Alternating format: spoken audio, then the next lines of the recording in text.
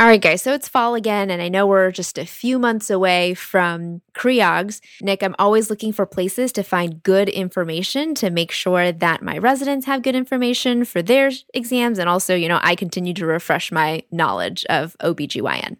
Well, yeah, I mean, you're already listening to what I'll say, in my humble opinion, is the best podcast in OBGYN, but we also have some great other resources available through the resident core curriculum with our friends at the OBG Project. Definitely. The nice thing about the OBG Project is that not only do they have the resident core, they have an OBG L&D ebook and other things like the second trimester ultrasound atlas, all of which you can access for free as a resident if you sign up. Head over to our website, creogsovercoffee.com, check out the sidebar, and again, get the OBG Project and all their resources free for all 4 years of residency.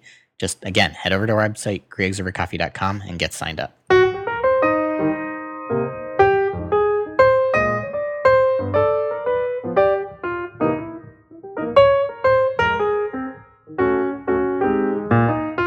All right, guys, welcome back. This is Nick. This is Faye. And this is CREOGS over coffee.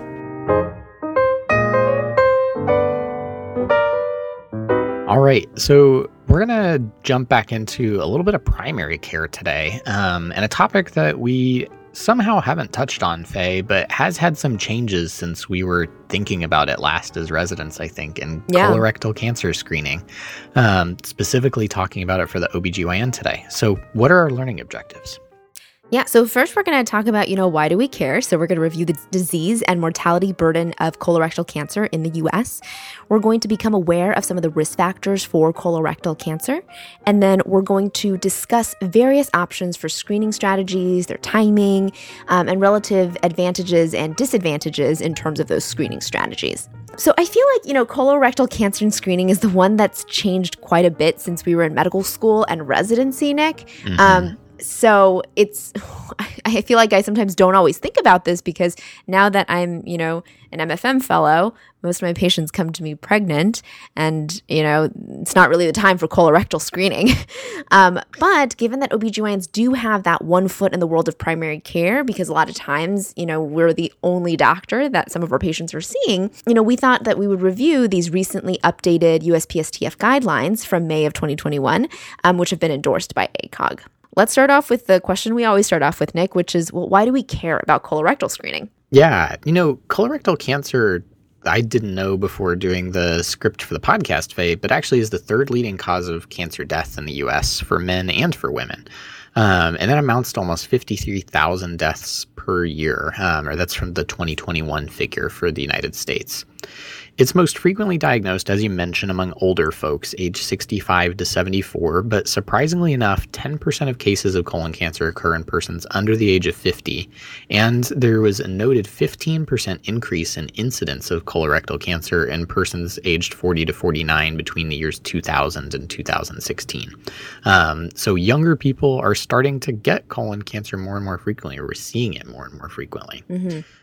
The other kind of interesting thing about colorectal cancer screening and why the OBGYN needs to know is that there are a lot of adults who actually are eligible for screening but not getting it. So 26% of eligible adults have never been screened, and 31% of adults are not up to date with screening based on some 2018 numbers.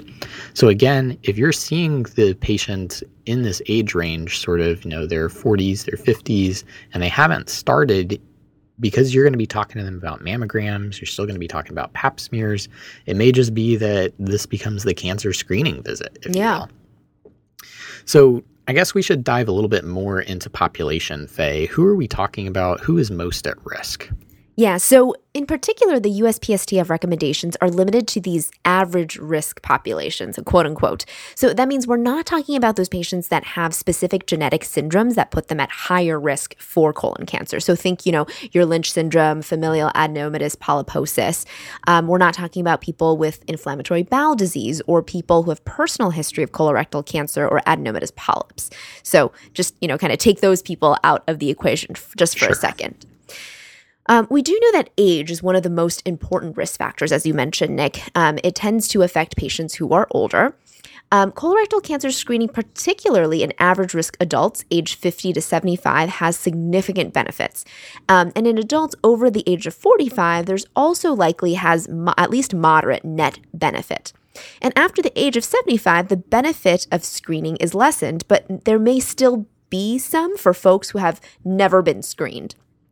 So really, the current recommendation is that all adults age 45 or older should be offered colorectal cancer screening. Also, we know that the rates of colorectal cancer are higher in Black adults as well as Native adults, and this likely reflects complex issues in health disparities and access to screening, which was previously procedural and only colonoscopy or FLEX-Sig based. And the USPSTF does mention that this health disparity is not rooted in genetic differences, and we appreciate that recognition that race does not equal genetics and some evidence to back it up.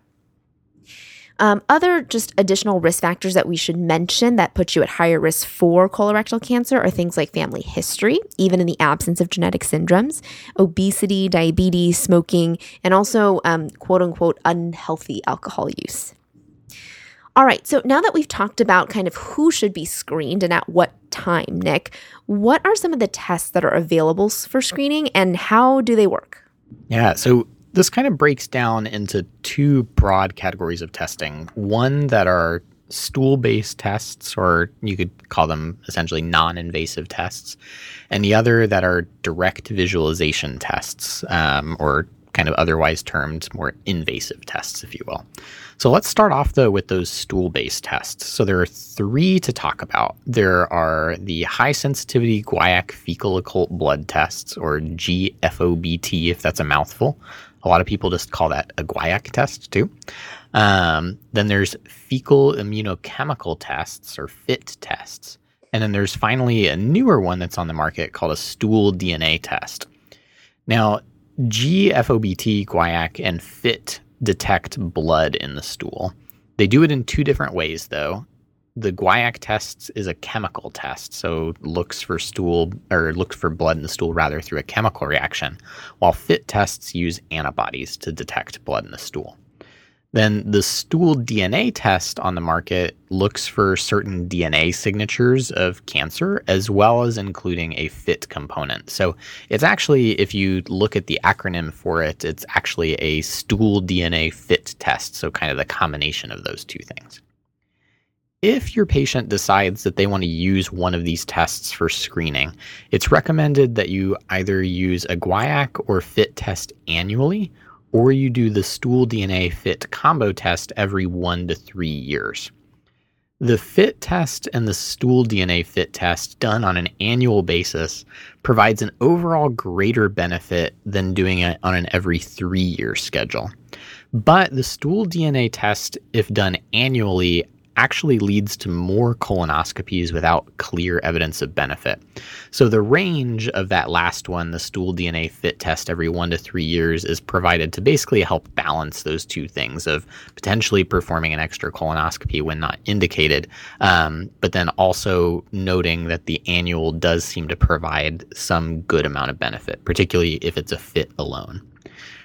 Guaiac tests have lower sensitivity overall to detect colorectal cancer and advanced adenomas. So that's another thing to consider in selection of your test. Positive results on any of these three tests, though, are followed up with colonoscopy. So you're going to follow this up with the invasive gold standard direct test.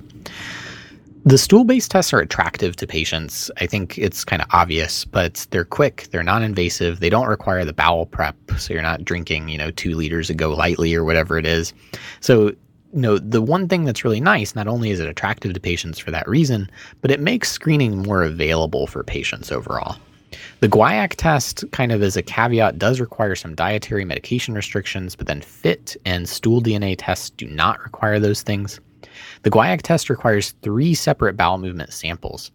FIT and stool DNA tests can be performed from one sample, which is another advantage of them.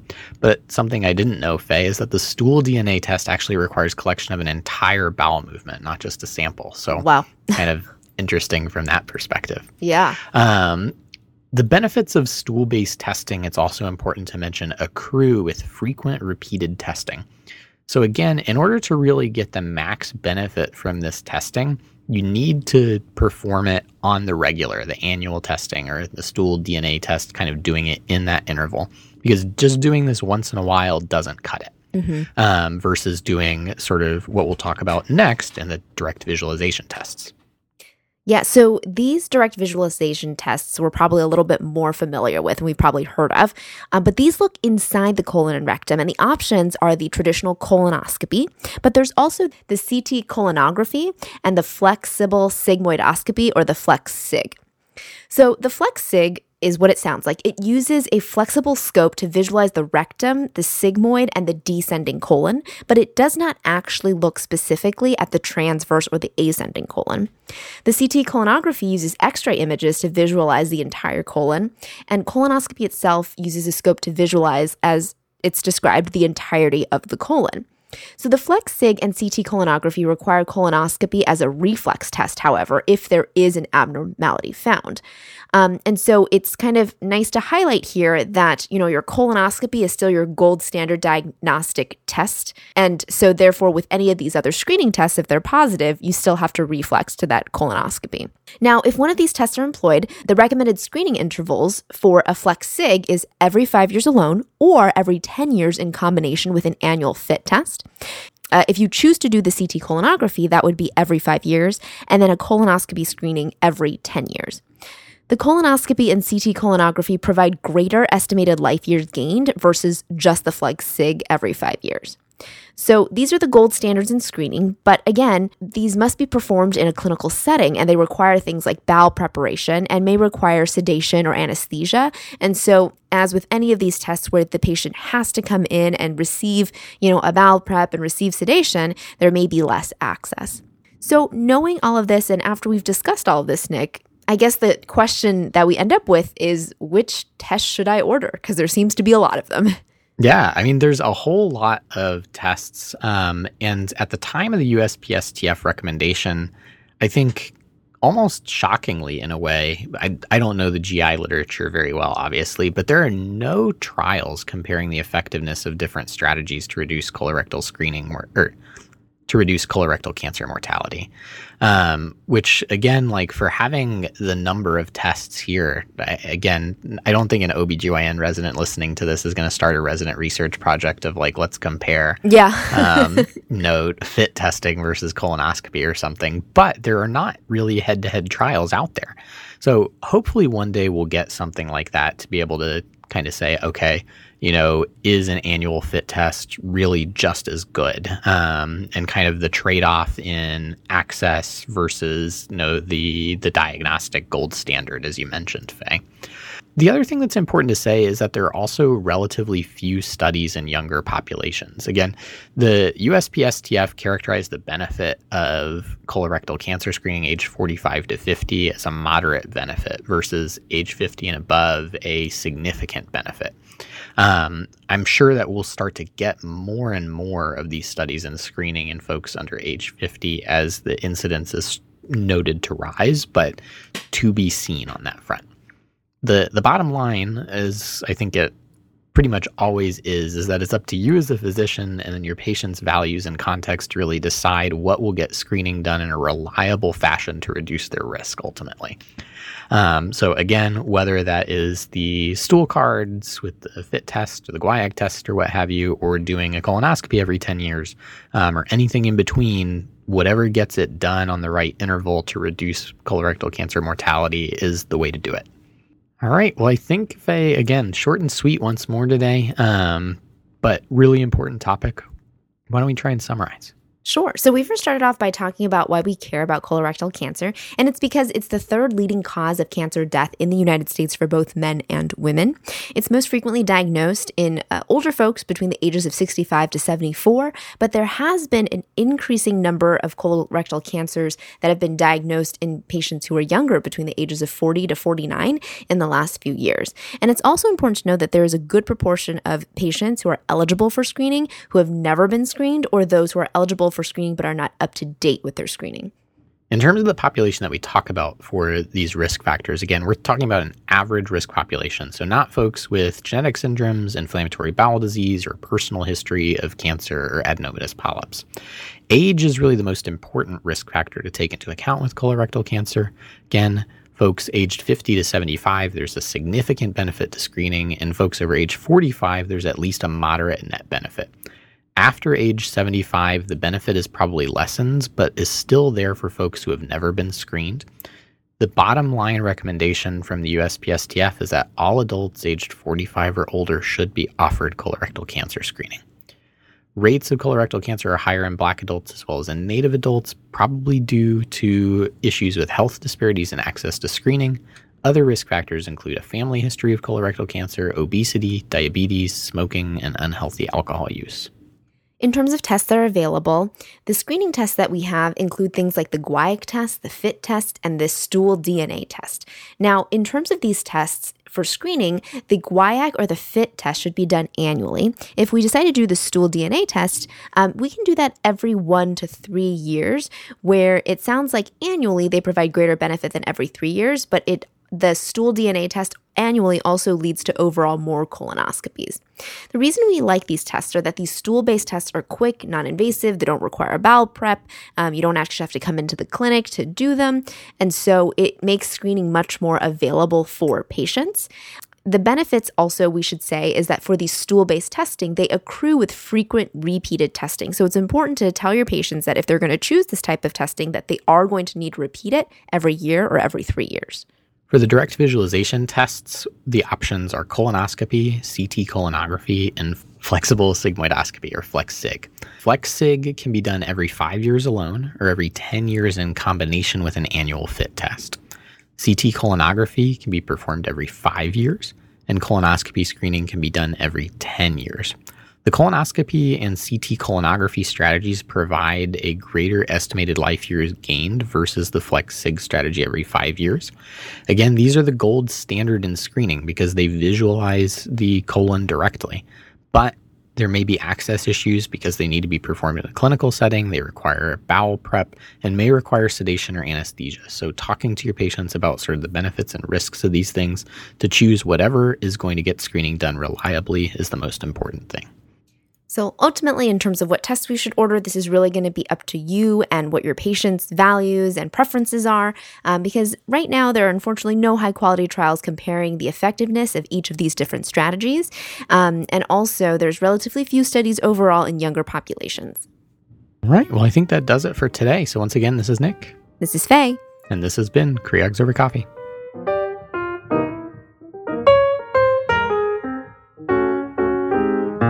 So guys, if you enjoyed this episode, go ahead and go into your favorite podcatcher, iTunes, Spotify, Google Play. Give us a 5-star rating and review. You can find us online on Twitter at CreogsOverCoffee1, on Facebook and Instagram at CreogsOverCoffee, or if you love the show, head over to patreon.com/CreogsOverCoffee. Send us some love and we'll send you some swag. You can find show notes for this show and all of our other episodes, as well as the Rosh View question of the week on our website, www.creogsovercoffee.com.